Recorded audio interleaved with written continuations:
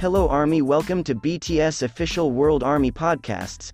If you want to update yourself with all latest BTS news, then you are at the right place right now. Let's dive in BTS world together. Everyone knows that BTS V has the cutest soft spot for kids. Whether he's working with children or has the opportunity to meet a young fan, Army love to see V's eyes light up around them.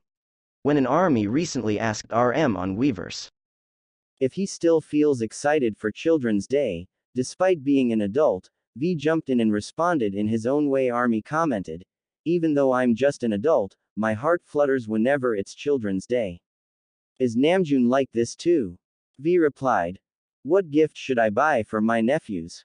Whether V is really an uncle, or just refers to his friends' children as his nephews is unknown. However, it's possible he's talking about choreographer Sun Sungduk's children. Commenting on his recent Instagram post of the two babies greeting Sungduk at the airport, V couldn't hold in his love for the kids. In real life, V is just as obsessed with them, and Army love watching him act so cute. One day, V will make such a loving and thoughtful father, when he has kids of his own. What do you think about it, Army? Tell us in comments. We love you, Borahai Army.